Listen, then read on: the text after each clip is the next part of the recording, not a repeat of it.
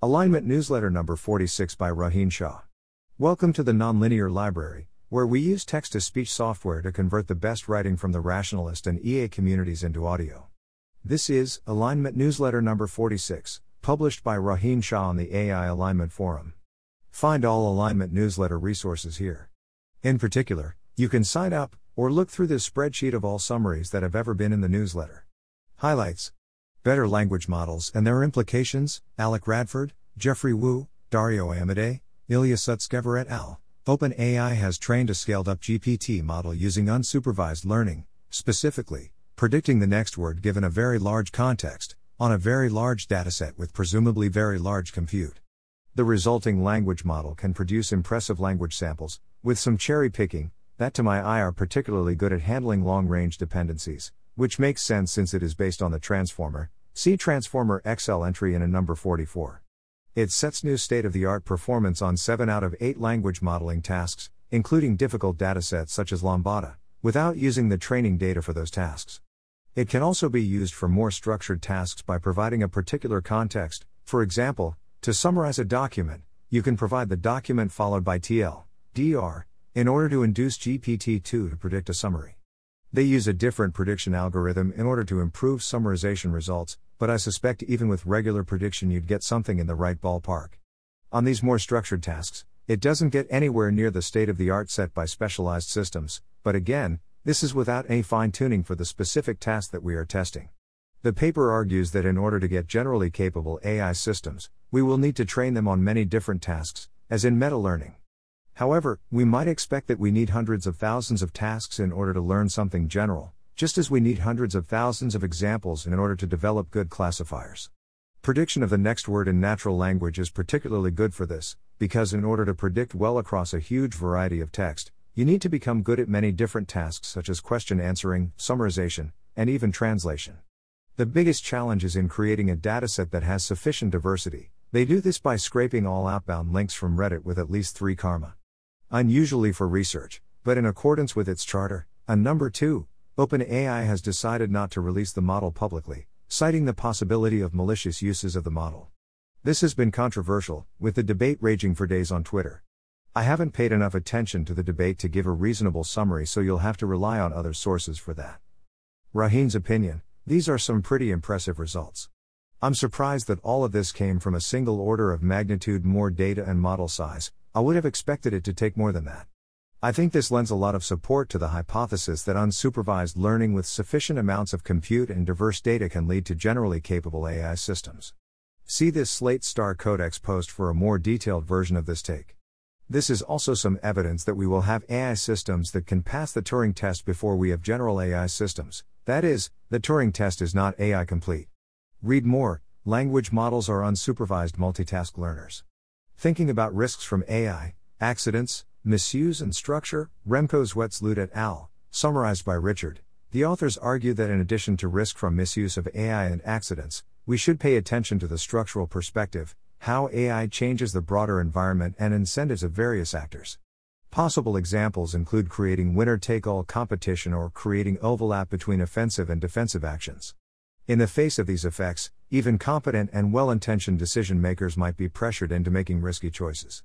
To ameliorate this problem, more people should focus on AI policy, particularly social scientists and historians, and we should think hard about creating collective norms and institutions for AI. Richard's opinion, this post makes an important point in a clear and concise way. My only concern is that structural problems is such a broad heading that practically anything can be included, making it more difficult to specifically direct attention towards existential threats. The same is true for the term accidents, which to me doesn't properly reflect the threat of adversarial behavior from AI. I don't know how to best handle this trade-off, but think it's a point worth raising. Rohin's opinion, I just wanted to add a note on why we've highlighted this piece. While many of the particular concrete examples have been explained before, the underlying system for thinking about AI is new and useful. I particularly like the distinction made between focusing on agency and AI, which leads you to think about accidents and misuse versus thinking about incentives and structure, which leads you to think about the entire causal chain leading up to the moment where an agent causes something bad to happen. Technical AI alignment. Reward learning theory. Normative assumptions need not be complex. Humans interpreting humans and anchoring versus taste. A model, Stuart Armstrong, We have seen before that since humans are not perfectly rational, it is impossible, and number 31, to deduce their preferences, even with a simplicity prior, without any additional assumptions. This post makes the point that those assumptions need not be complex. For example, if we could look at the source code of an agent, and we can find one major part with the same type signature as a reward function, and another major part with the type signature of a planner, then we can output the first part as the reward function. This won't work on humans, but we can hope that a similarly simple assumption that bakes in a lot of knowledge about humans could allow us to infer human preferences. Since we seem to be very capable of inferring preferences of other humans, we might want to replicate our normative assumptions. The key idea is that we model ourselves and others in very similar ways. So, we could assume that if H is a human and G another human, then G's models of H's preferences and rationality are informative of H's preferences and rationality. Stewart then shows how we could apply this to distinguish between choices made as a result of anchoring bias versus actual taste preferences. Suppose that in condition 1, our human H would pay $1 or $3 for the same bar of chocolate depending on whether they were anchored on 1 cent or $100, and in condition 2 they would pay $1 or $3 depending on whether the chocolate has nuts. Ideally, we'd call the first case a bias, and the second one a preference. But in both cases, H's choice was determined by access to some information, so how can we distinguish between them? If we have access to H's internal model, we might expect that in the nuts case the information about nuts passes through a world model that then passes it on to a reward evaluator, whereas in the anchoring case the world model throws the information away, but it still affects the reward evaluator through a side channel. So we could add the normative assumption that only information that goes through the world model can be part of preferences. Of course, we could imagine another agent where the anchoring information goes through the world model and the nuts goes through the side channel, but this agent is not human-like. Rohin's opinion: there's one possible view where you look at the impossibility result around inferring preferences, and think that value alignment is hopeless. I don't subscribe to this view, for basically the reasons given in this post. While you can infer preferences for arbitrary agents, it certainly seems possible for humans in particular. That said, I would expect that we accomplish this by learning a model that implicitly knows how to think about human preferences, rather than by explicitly constructing particular normative assumptions that we think will lead to good behavior. Explicit assumptions will inevitably be misspecified, and number 32, which is fine if we can correct the misspecification in the future, but at least under the threat model of an AI system that prevents us from changing its utility function, which I believe is the threat model Stewart usually considers, this isn't an option available to us. Philosophical deliberation. The argument from philosophical difficulty, Wei Dai, since humans disagree wildly on what a good future looks like or what a good ethical theory is, we need to solve these philosophical problems in order to ensure a good future, which here means that we capture most of the value that we could get in theory. For example, we need to figure out what to do given that we might be in a simulation, and we need to make sure we don't lose sight of our true values in the presence of manipulation. And number 37. AI will tend to exacerbate these problems, for example because it will likely differentially accelerate technological progress relative to moral progress. One way to achieve this is to make sure the AI systems we build correctly solve these problems.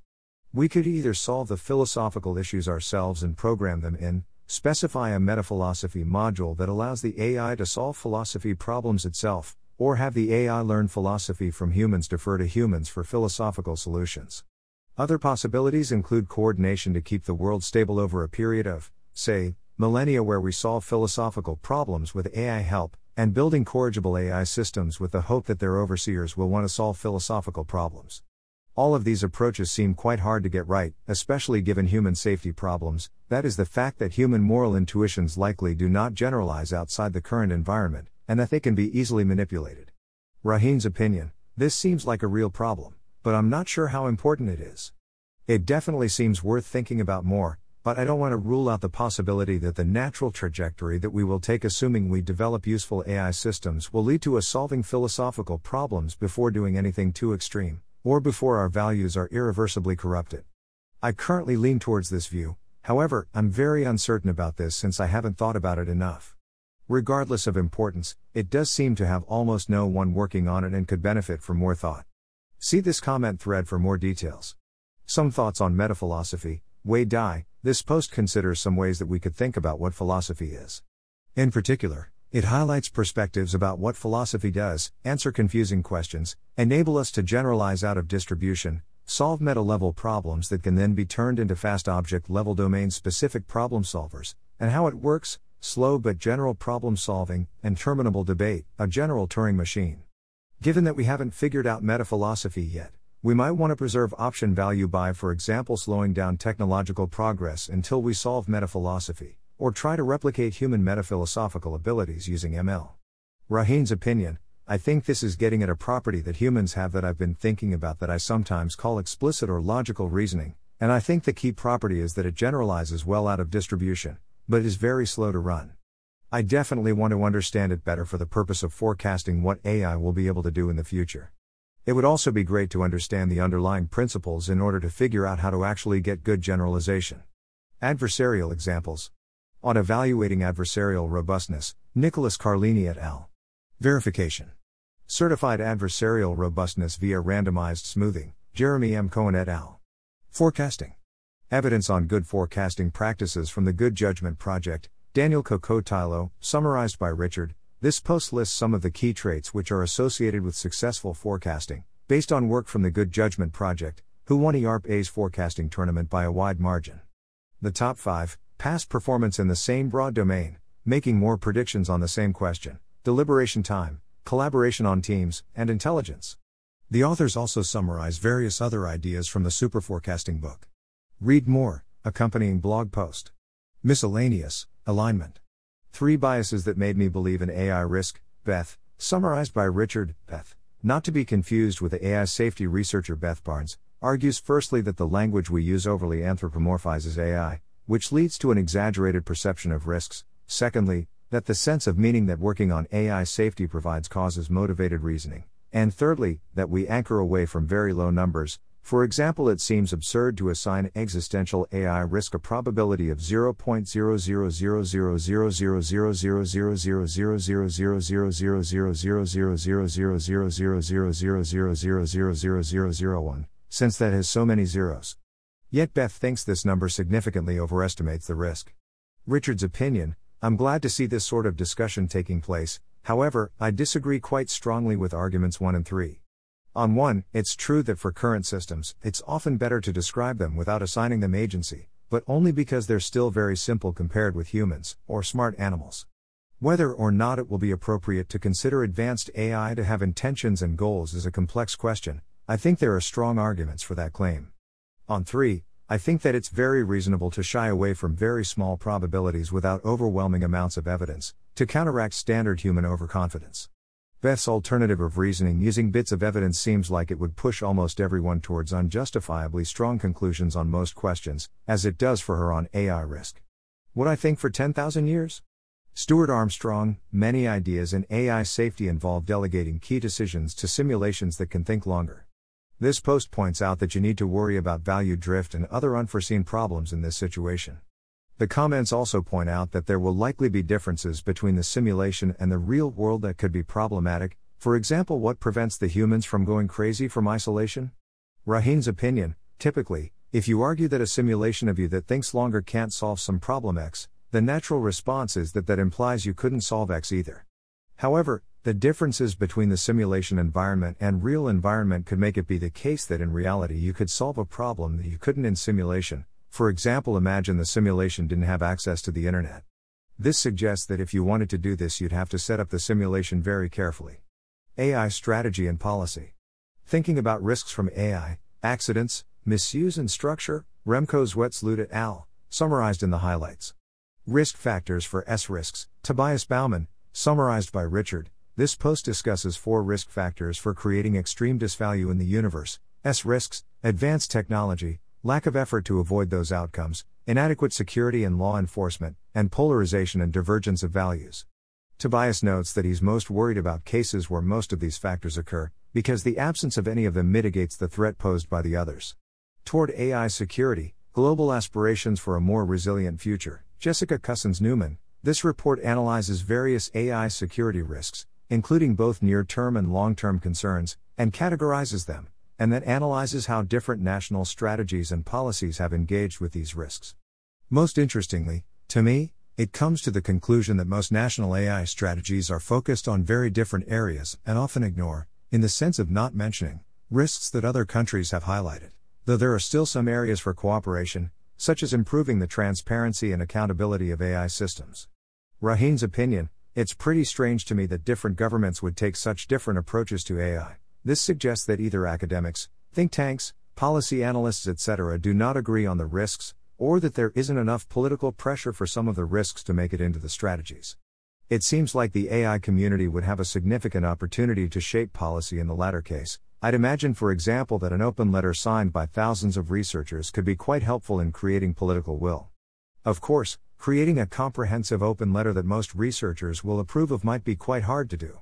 Ethical and societal implications of algorithms, data, and artificial intelligence, a roadmap for research, Nuffield Foundation and Leverhulme Center for the Future of Intelligence.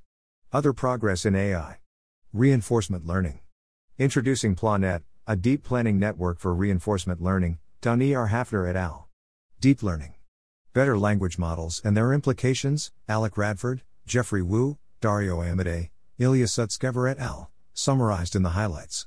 Self-supervised visual feature learning with deep neural networks, a survey, Longlong Jing et al. News. FHID Phil Scholarships, Rose Hatzar, the Future of Humanity Institute is accepting applications for scholarships for candidates beginning a DPhil program. Thanks for listening. To help us out with the Nonlinear Library or to learn more, please visit nonlinear.org.